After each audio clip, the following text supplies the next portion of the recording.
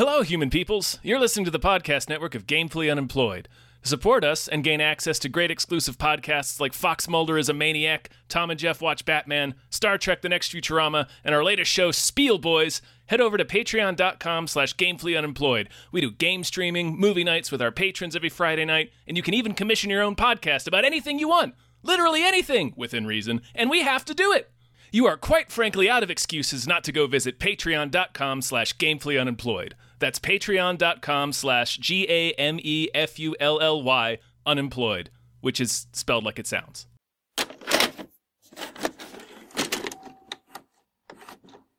Go, Hey. go, go, go, go, go, go, go, go. What is that? What did you just do? I don't. It's a song. Is it though? Yeah. Mm-hmm. It's a real song? Yeah, it's like a big hit. You know, it was like on the radio. Okay. I think they danced to it at the Democratic National Convention. Did they really? I don't know. That wouldn't surprise me. I think I'm thinking of the Macarena. You might be. You. Hey, everybody. Hello, everyone. My name is David Bell. My name isn't. It's not that. It's Tom Ryman. And we just watched John Dies at the End. Spoilers. Yeah. Jesus. You know, this is based off a book. Is it? What is that stuff, John? The soy sauce? That stuff. I'm remembering things that haven't happened yet. We were chosen by the soy sauce. So you guys are what? Some kind of spiritualist exorcists? Yeah, something like that. Awkward. No, it's going well. Listen. I like this. I love this energy. Let's keep this up. Yeah. Listen, folks, this is brought to you by podcast producers Harris and Millie. Thank Harris you. and Millie, thank you so much. They were very, when they asked, they were like, would it be weird to cover John Dies at the End, the movie? And I think I answered yeah, I might, but we'll do it. Maybe a little Why bit, not? but I don't know. I mean, I don't know. Jason didn't make the damn movie. Yeah, exactly. I didn't ask Jason. We could have asked Jason if he wanted to be on this, but I was going to say, I feel like the answer would have been no. I feel like he would have right? said A hard no. Yeah. You kind of have to say no. What if he was like, yes, and then blasted the movie? It's just a scathing review. Yeah.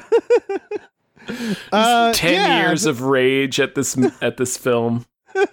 Finally Has it getting been out. 10 years? I think so, yeah. Fuck, man, that's fucked up. Mm-hmm. So, okay. So some context, I guess. John Dies at the End is, for people who don't know, I don't know why they wouldn't know. No, is there's a probably some movie- people who don't. Yeah, it's a movie based off a book written by our pal, Jason Pargin. Yeah, frequent Hypecast guest. He's always on here plugging his books. This was the first one.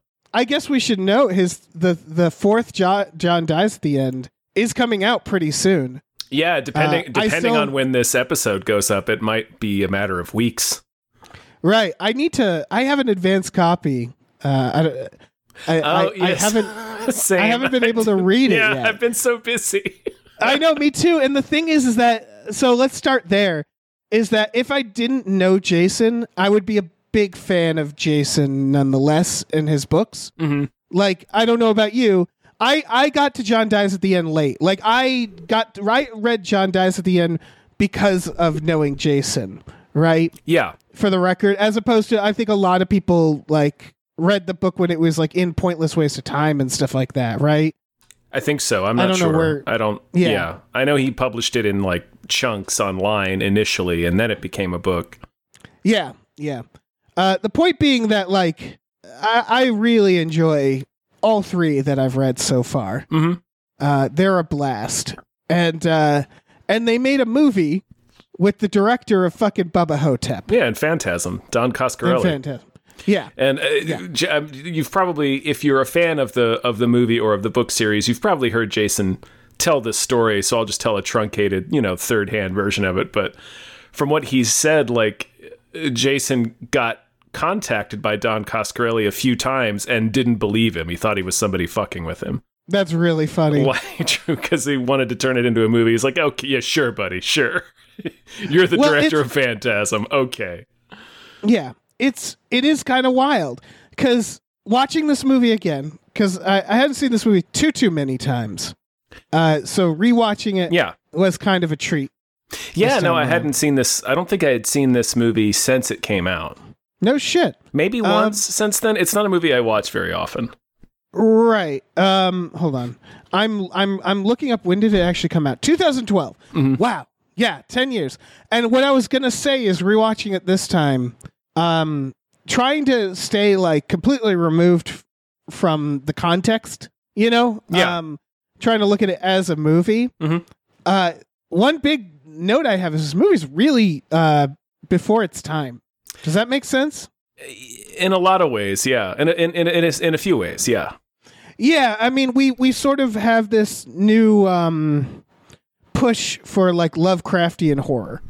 Yeah. And like sort of the weird sci-fi. And that's like watching this again, not thinking about the book, just trying to think of it as a movie, which is so and hard to do. There's like a Stranger Things element to it as well. Yeah, there is. And there's this there's this multiple dimension, this like upside down. There's this like, this weird sort of like the Lovecraftian horror where nothing is fully like it's all very abstract.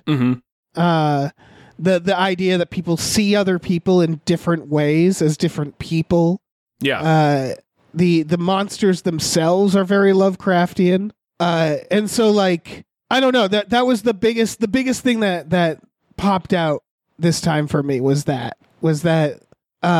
this movie feels like it was made way more recently than it was. Yeah. At least to me. Yeah, I did kind of get that. This feels like a movie that would have been on Netflix like 2 years ago. Yeah. Yeah. That's kind of cool. Yeah. Yeah. It's tough because like I think if you're a fan of the book, this movie feels like it cuts a lot, right? Because it does, and it squishes a lot into the back half. And we haven't said how we feel about this movie yet. It's I'm trying to figure that out because like the way I feel about it, it was the first time I watched it, I was just fucking blown away. Right, it's so excited existing. Yeah, just so excited that they made this story that Jason wrote into a movie with like Paul Giamatti in it and Clancy Brown. Clancy Brown's in there. Yeah. What about you? Do you have any like initial thoughts of how you feel about this movie? I feel like this movie is really uneven. I feel like and this is going to sound like okay, but like I feel like the first half is a lot better than the second half, and of course the first half it sticks the closest to the story, and then the second half is where it kind of goes off on its own.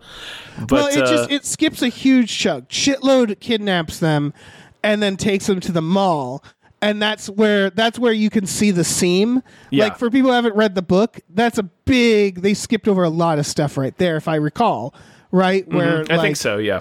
Yeah, and so it's very disjointed at the end. Yeah, it's basically the whole third act of this movie kind of falls apart for me. Right. So I don't really care for the last 20 minutes of this film. So it's not really, so it's not as fun of a rewatch for me, you know, apart from it just being excited for Jason and how cool it is that this movie exists and how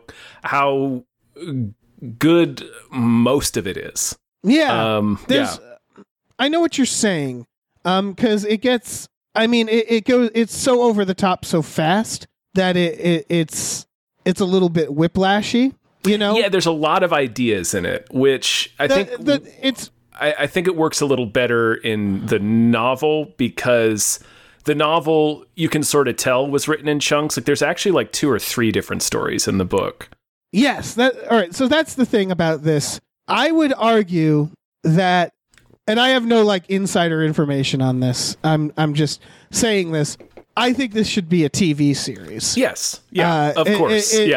That is sort of where this story would best work, is because the biggest issue with this movie is that it's what you're saying. It has to condense.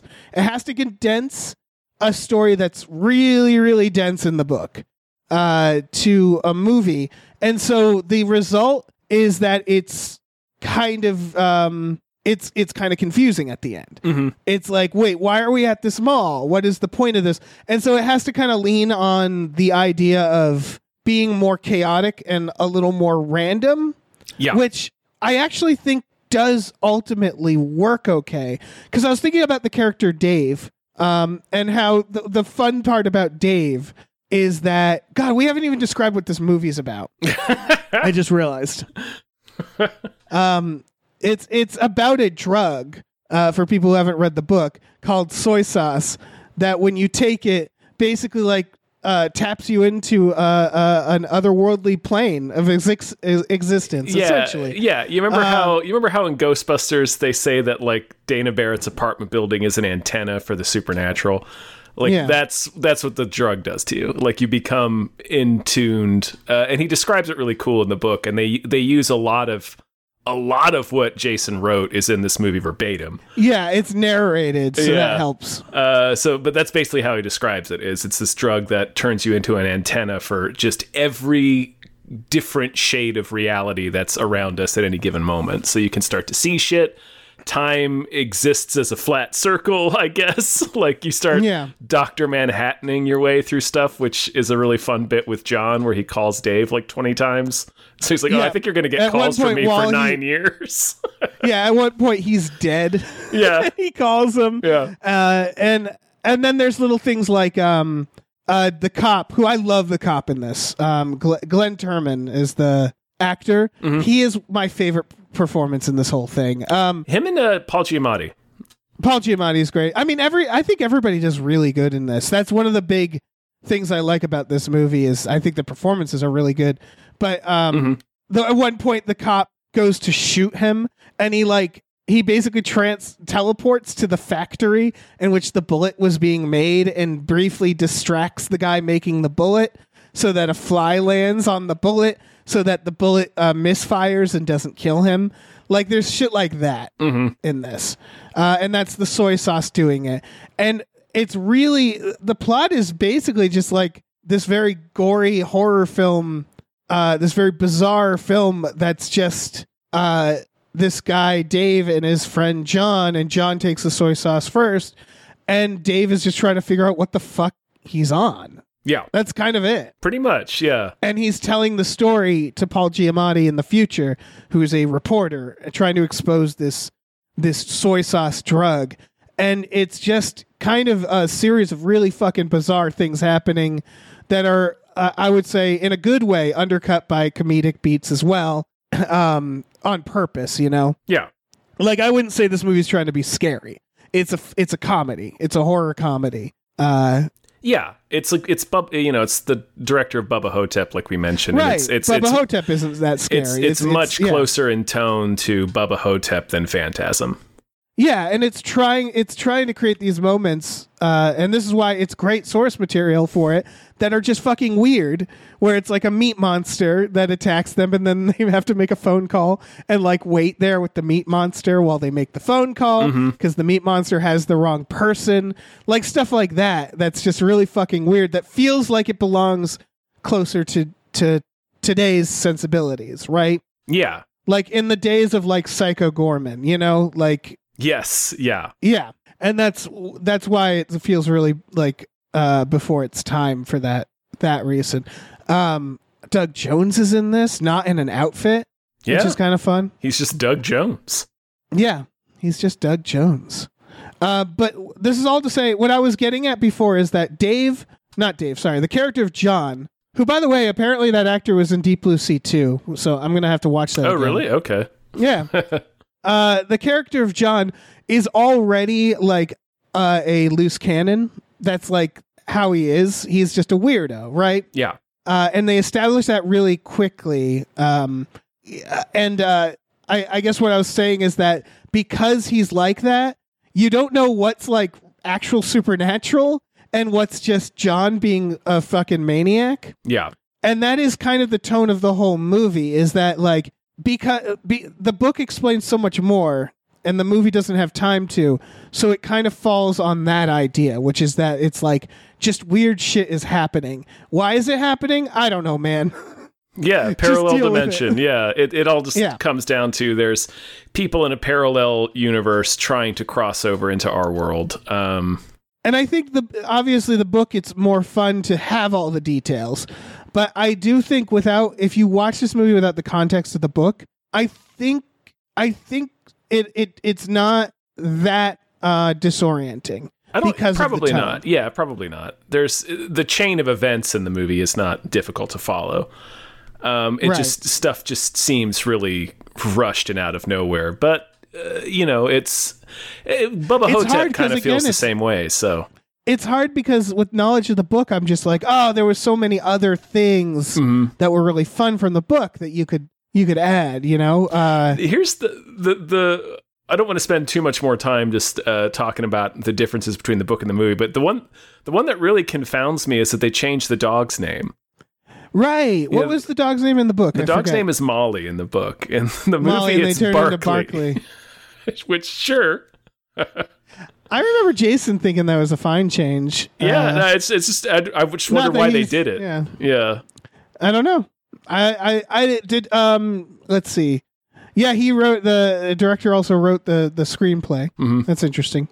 Yeah, I don't know. Maybe he had a dog named Barkley. I guess so. Yeah. At some point, that is very odd. That is a very odd change. But in general, so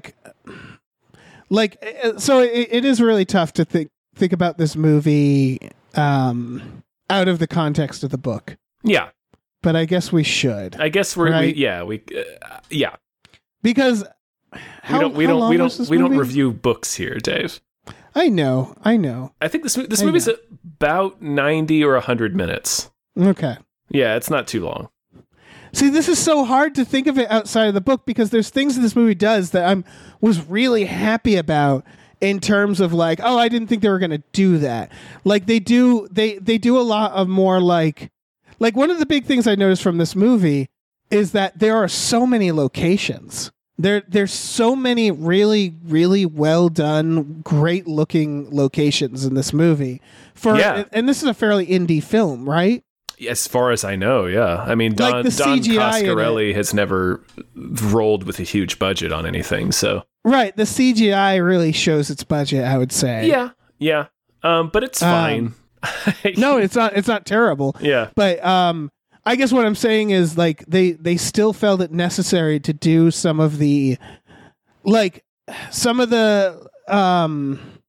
didn't cut it for efficiency, and they didn't cut it based off we need to condense locations. There's some just very grand looking locations, stuff like that church and even the cave and the abandoned mall. Those are all really tough locations. Yeah. And they could have condensed this a lot more. Yeah. And they didn't.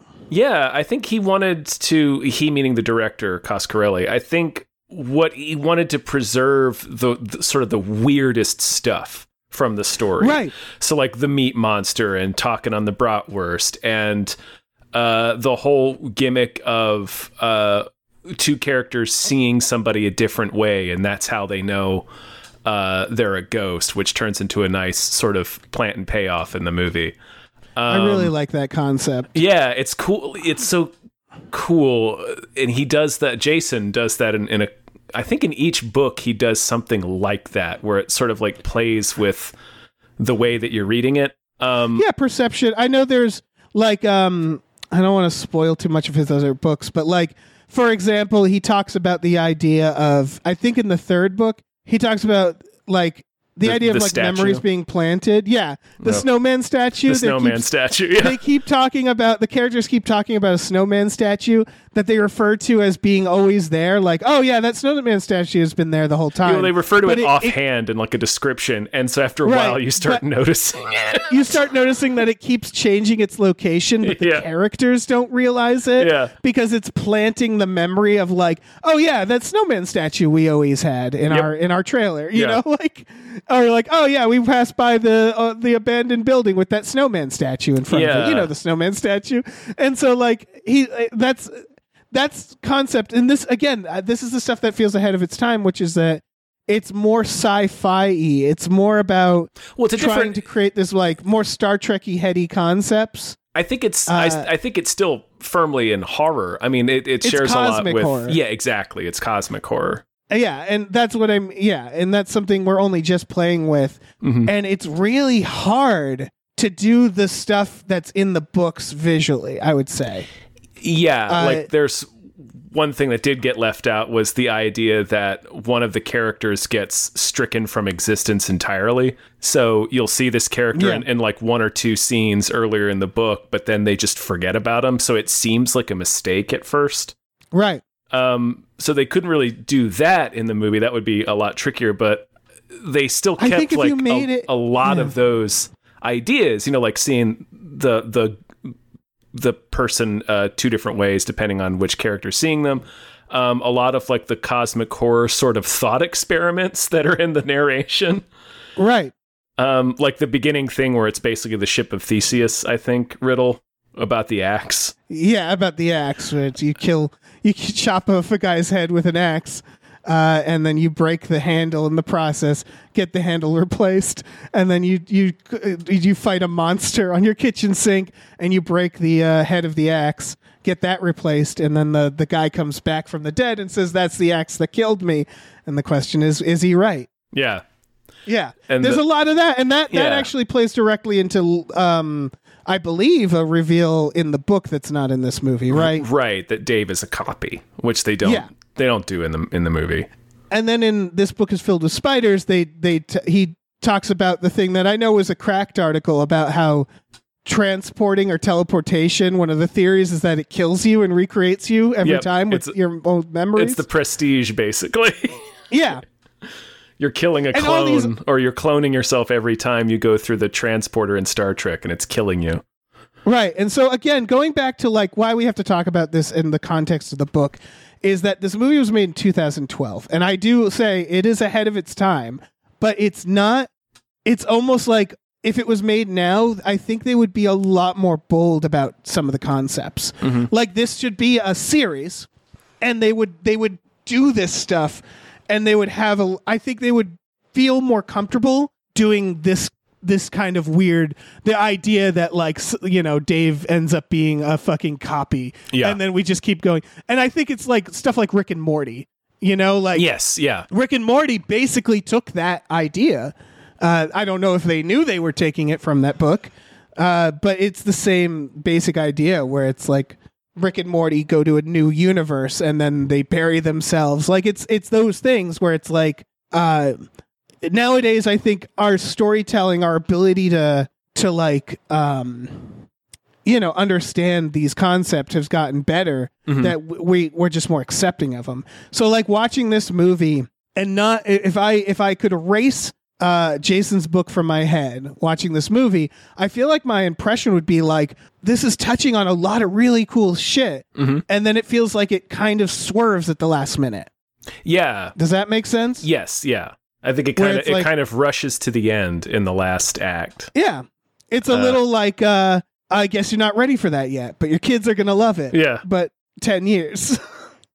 Because, it introduces these really, like that first sequence with the meat monster, mm-hmm. Which is, it's John and Dave going to this girl's house who John clearly is just trying to bone. Yeah. And, she says her boyfriend has been harassing her. And then, of course, she adds, my boyfriend's been dead for like 2 months. So they go to the house. They go to the basement. And then he starts describing the girl and how cute she is. And Dave realizes he's describing a different person than him. Yeah. And he's like, wait. What do you think she looks like? And they realize and they're like, oh, fuck. And then it's genuinely creepy, her being on the stairs. Like this, I think actually works almost better as a movie than in book form, because this is a really good visual moment. Yeah. Where she's just standing there and they're like, hey, we're having a little bit of a problem. We're both seeing you as a different person.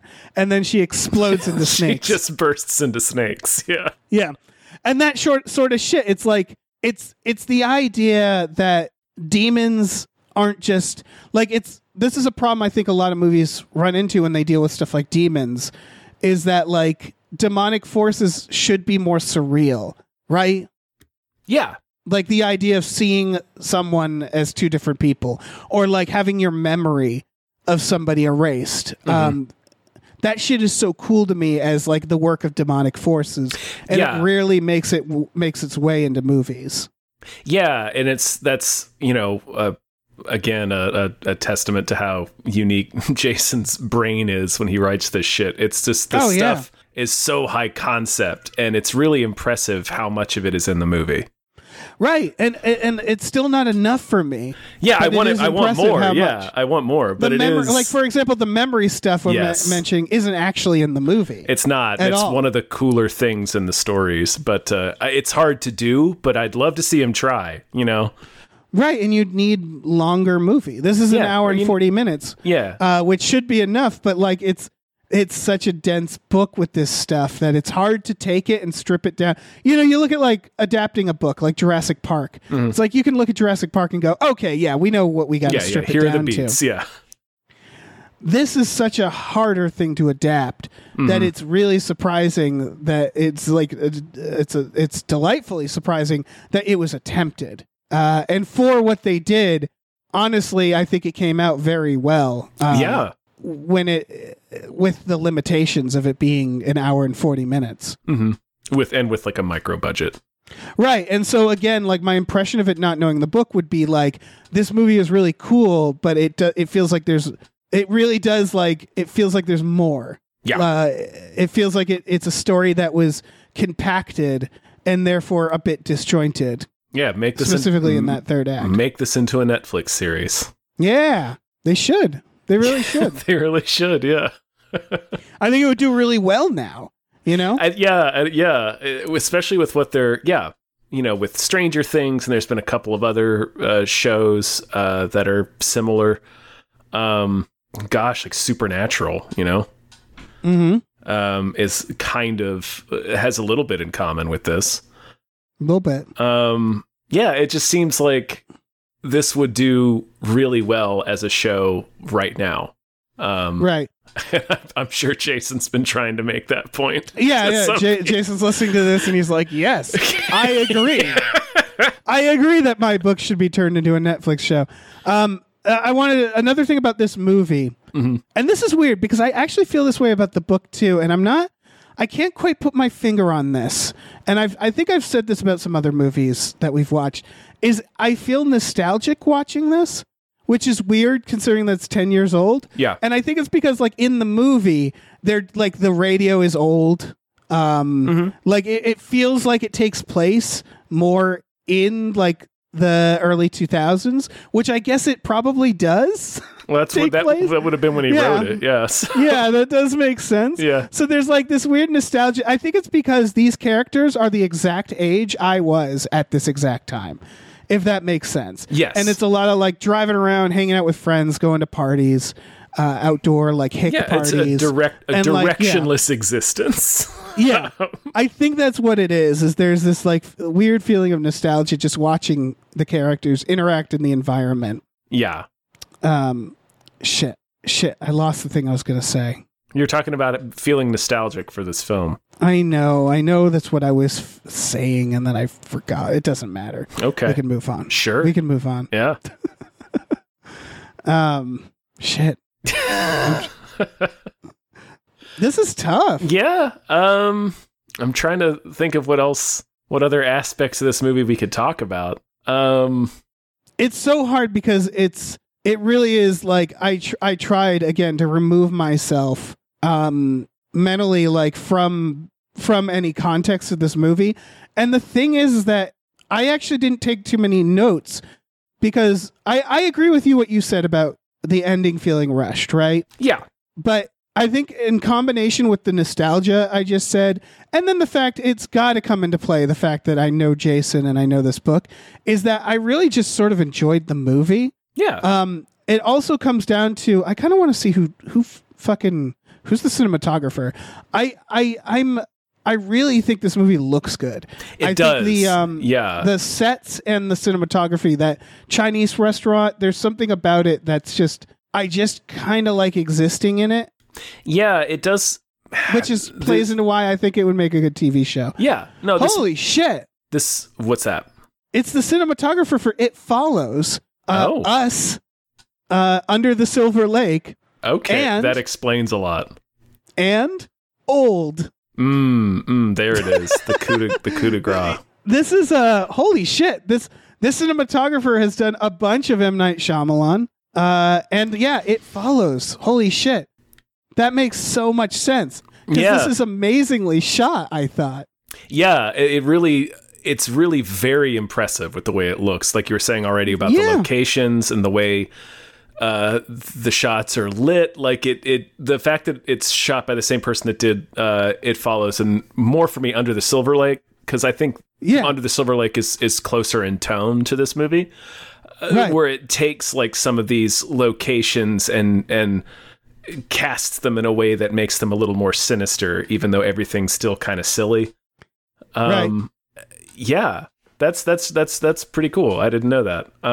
That's really surprising because I would say this movie again, it's surprisingly big for an indie film.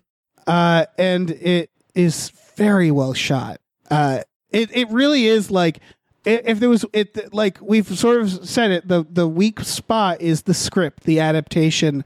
It's fucking tough. Yeah. But as like, I think I really, out of context, I think I'm gonna land on the fact that I think I really would have loved this movie if I saw it without knowing the book. And I'd love to hear from people who perhaps watched this movie having not read the book. Yeah, I haven't read the story. Yeah. And I think what it is that it's the scope and the weirdness that I will forgive any, like, the plot feeling disjointed, which of course, knowing the book, I know why. In exchange for, like, if I saw this movie in 2012, I think completely removed from context, I'd be like, what a fucking weird movie. Yeah. We need to make more movies like this. It's pretty and it's bizarre, and I think the humor balances itself out, because that's another thing, is that like this style of humor, I remember hearing they were going to adapt it and being like, I don't know if they're going to get the humor right. Because like it will read different than it's performed, right?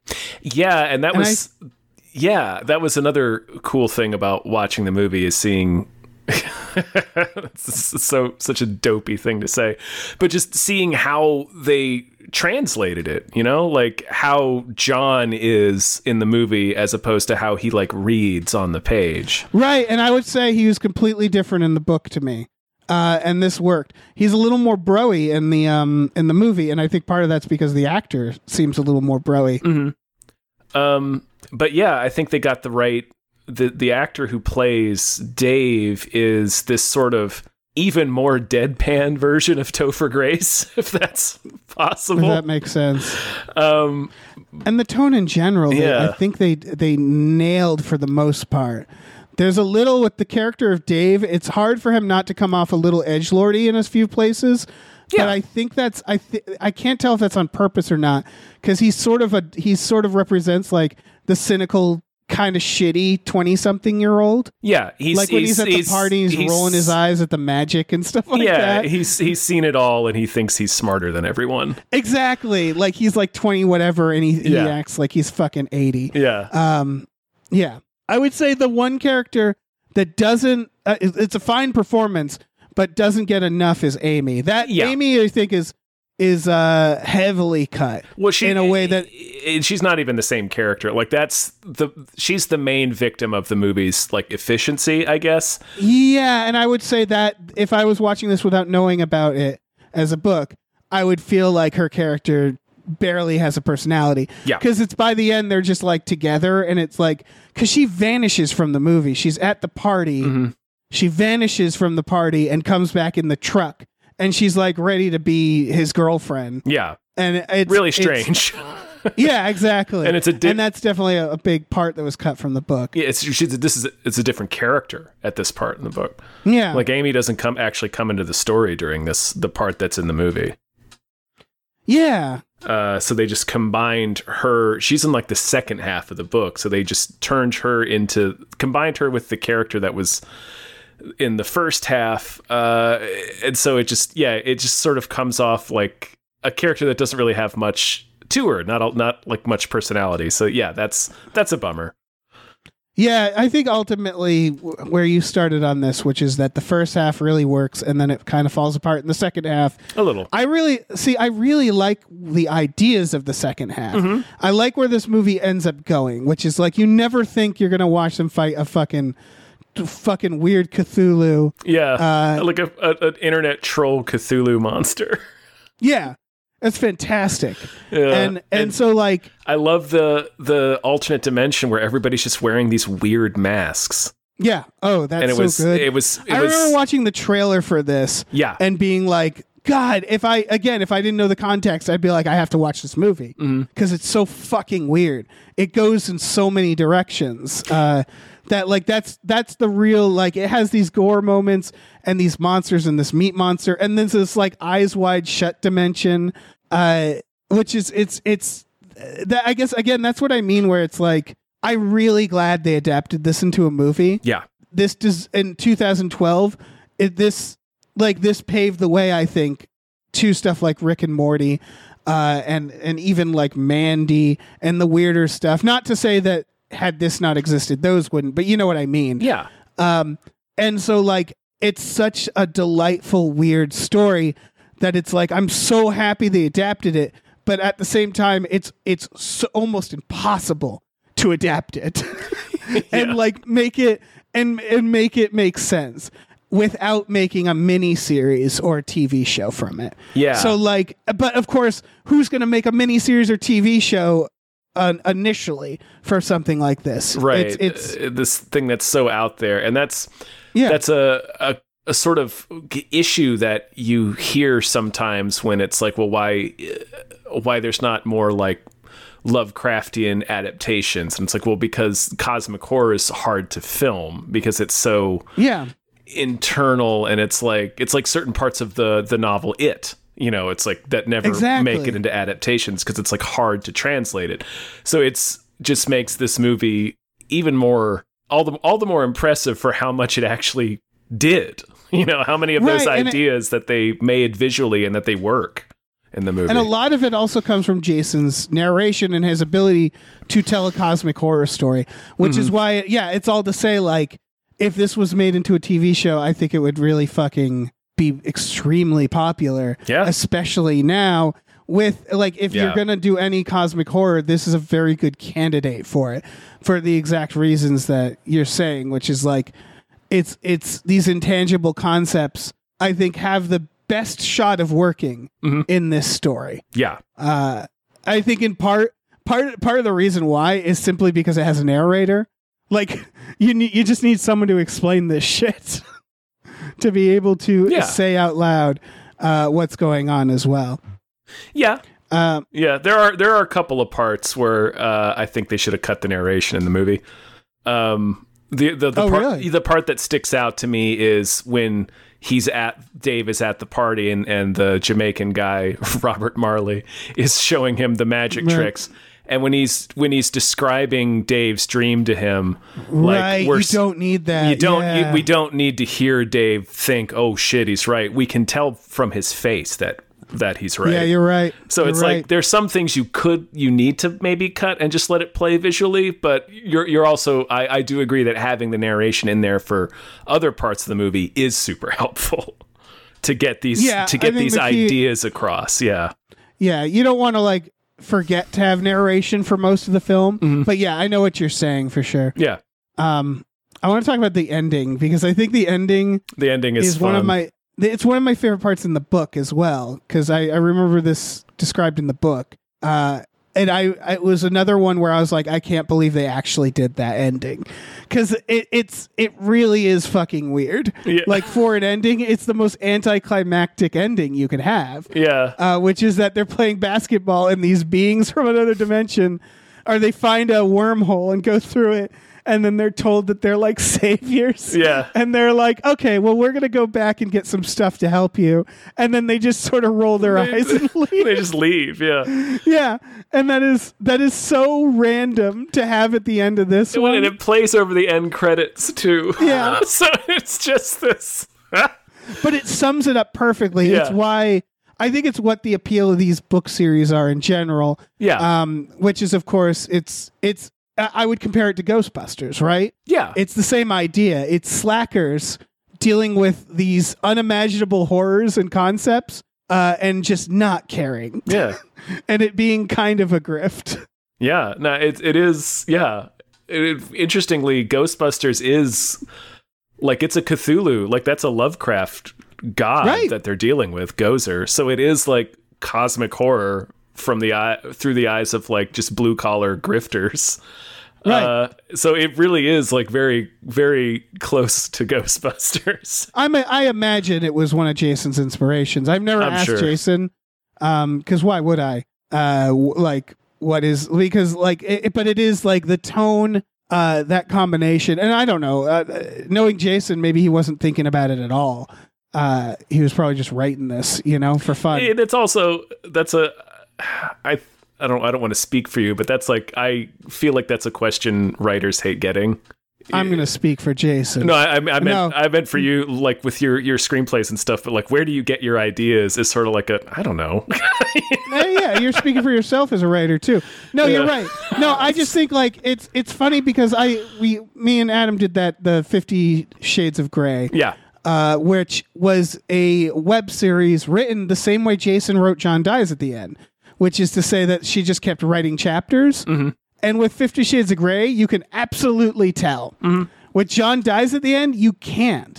You can tell a little in the sense that it's more episodic than it is like the actual book. Yeah. Mm-hmm. I guess what I mean is that in the end, it all feels.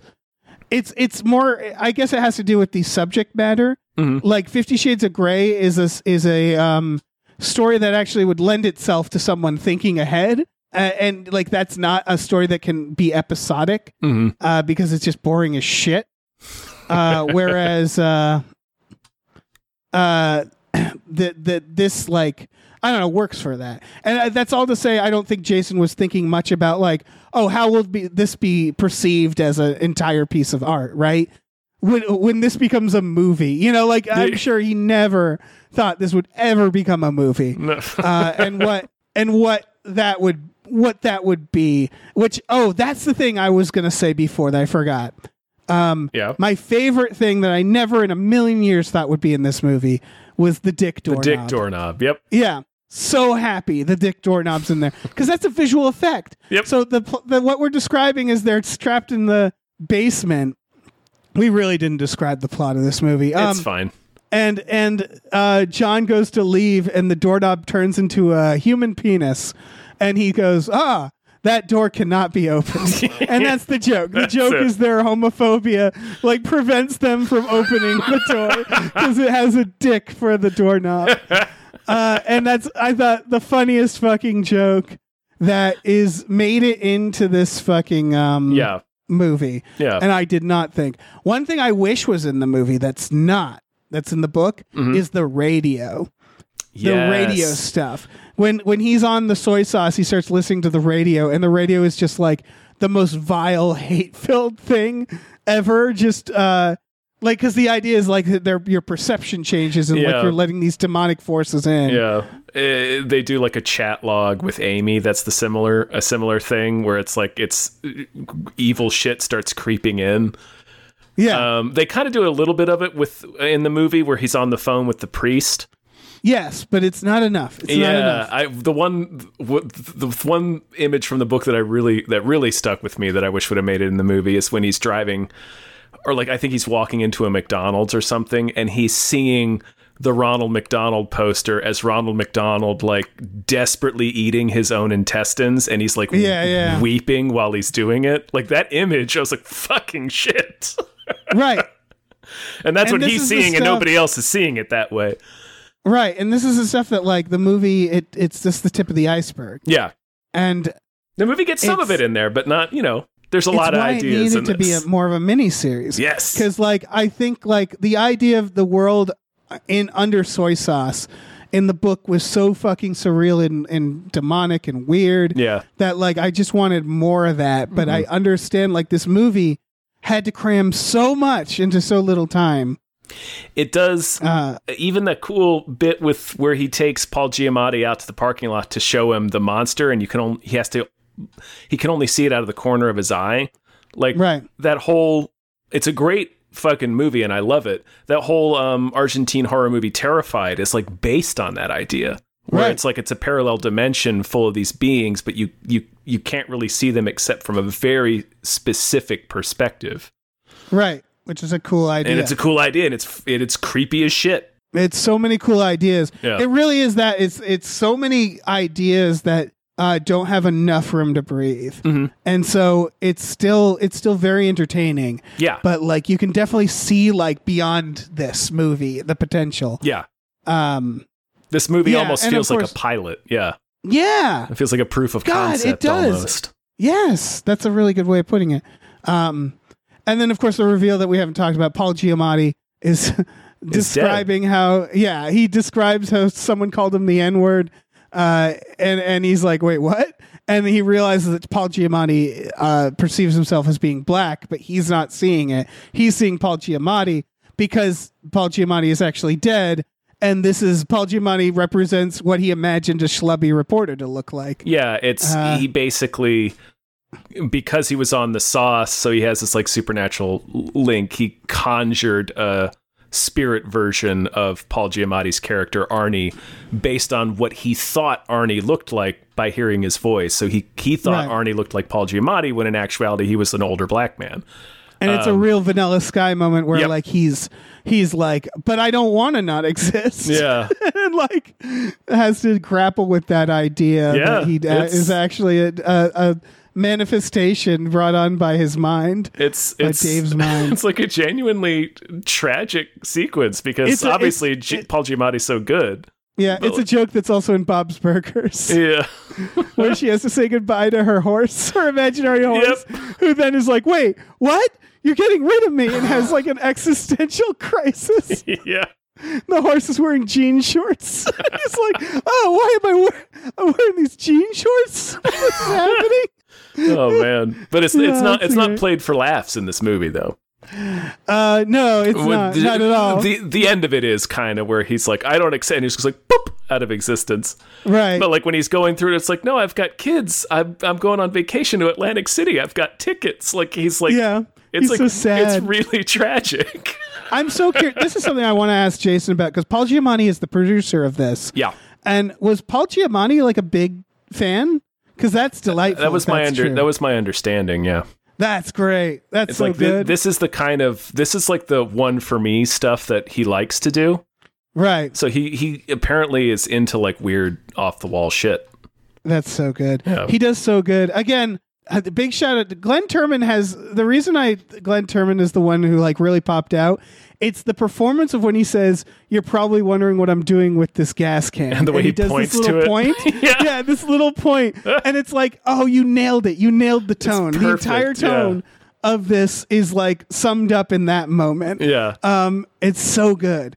I forget. Did the book expand on that character a lot? Not too much more. I think he's in maybe. Okay, I think 'cause- he's in maybe one more scene.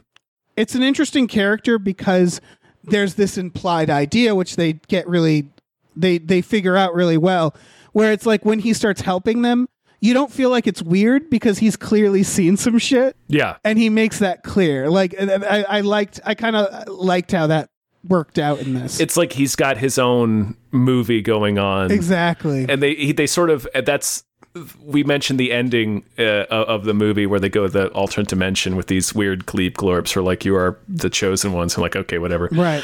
There's an aspect of that in the book version of that, because if you remember, there's like a Scooby-Doo gang that actually goes into the portal. And, oh, you're right. And they come out and they're like clearly went on this adventure. And they had their whole adventure. Oh my God. That John was and what- Dave are just playing basketball. I forgot about that. That was so fucking funny. Yeah. See, this is the shit. Like, I need this. I need them to have been able to spend a half hour just on that bit. Yeah. Like just on, and that's what I mean. Is one like this. bit. Yeah, this needs to be a series. You could do 5 seasons of just this book, in my opinion. Just this book. There's like 3 main stories in the first book, so that's And so that's what it comes down to is, again, like if I watch this in a vacuum, I think I'd come out of it liking the movie and being like, what a weird idea. There needs to be more weird movies like this. But like, there is an implied bigness that's missing. Mm-hmm. And ultimately, like, I'm so glad this movie exists. I need like a series. Yeah, for sure. This. And then, of course, you work in the other books as you go. Yeah. Listen up, Netflix. Yeah. I know you're listening to us. Yeah, of course they do. I don't have anything else to say, Dave. Neither do I. What a weird fucking experience. Yeah. We could have said no to this. We could have, bravely but we didn't. Were like, no, we'll review anything, baby. We soldiered ahead, Dave. Yeah, I don't know. It's weird. Like, if you haven't watched this movie, you're going to get nothing from this. Yeah, I don't know. Yeah. Sorry. It's the review of two people who know the author of the book the movie was based off of. Yeah, so it's so hard to be critical. Yeah, it is really, it does really break your brain. Yeah. It's like watching something it's not exactly the same, but it's like when I watch an episode of Some More News that I've written, for instance, I can't watch it the same way that I watch another. You can't watch it critically. Yeah. Yeah. So... And we didn't do anything to make this movie. Yeah, no, we had no association with it. We could have blasted this movie if we wanted to. Yep. No, but we didn't. Yeah, I think we're all set. All right, fine. Listen, hold on. Who made us do this? Harris and Monsters Millie made this. Harris and Millie, thank you so much. Thank you. This was a delight. If people want us to review more like movies that our friends did, well, then you need to start letting our friends make movies. Yeah, honestly, it's as simple as that. Yeah, I'll review like someone greenlight a movie me and Tom make, and then we'll review it. Yeah, and we'll be very fair in our review of the movie we wrote. Yeah, fair and balanced. Anyway. That's our motto. Ours and nobody else's. Yeah. This was through our Patreon. Patreon.com/gamefullyunemployed. You go on there. Yeah, for $5 a month, you get access to a bunch of exclusive podcasts like Tom and Jeff Watch Batman, Fox Mulder's Maniac, Star Trek The Next Futurama, and Spiel Boys. Mm-hmm. We also watch movies with our patrons every Friday night. We could watch this. We could honestly watch this on a Friday night. We probably should. We also have a store. Head over to GameFullyUnemployed.com where you'll find a link to our Teespring store where we have all kinds of cool original artwork and designs you can get on t-shirts, masks, mugs, stickers, posters, all sorts of things. So check that out. Yeah, baby. But like in a certain perspective, like turn your head and like look at it from the corner of your eye. Then you'll see the store. Yeah. Then you'll see it. That's the only way you'll see it. It'll manifest. As a dick. Mm-hmm.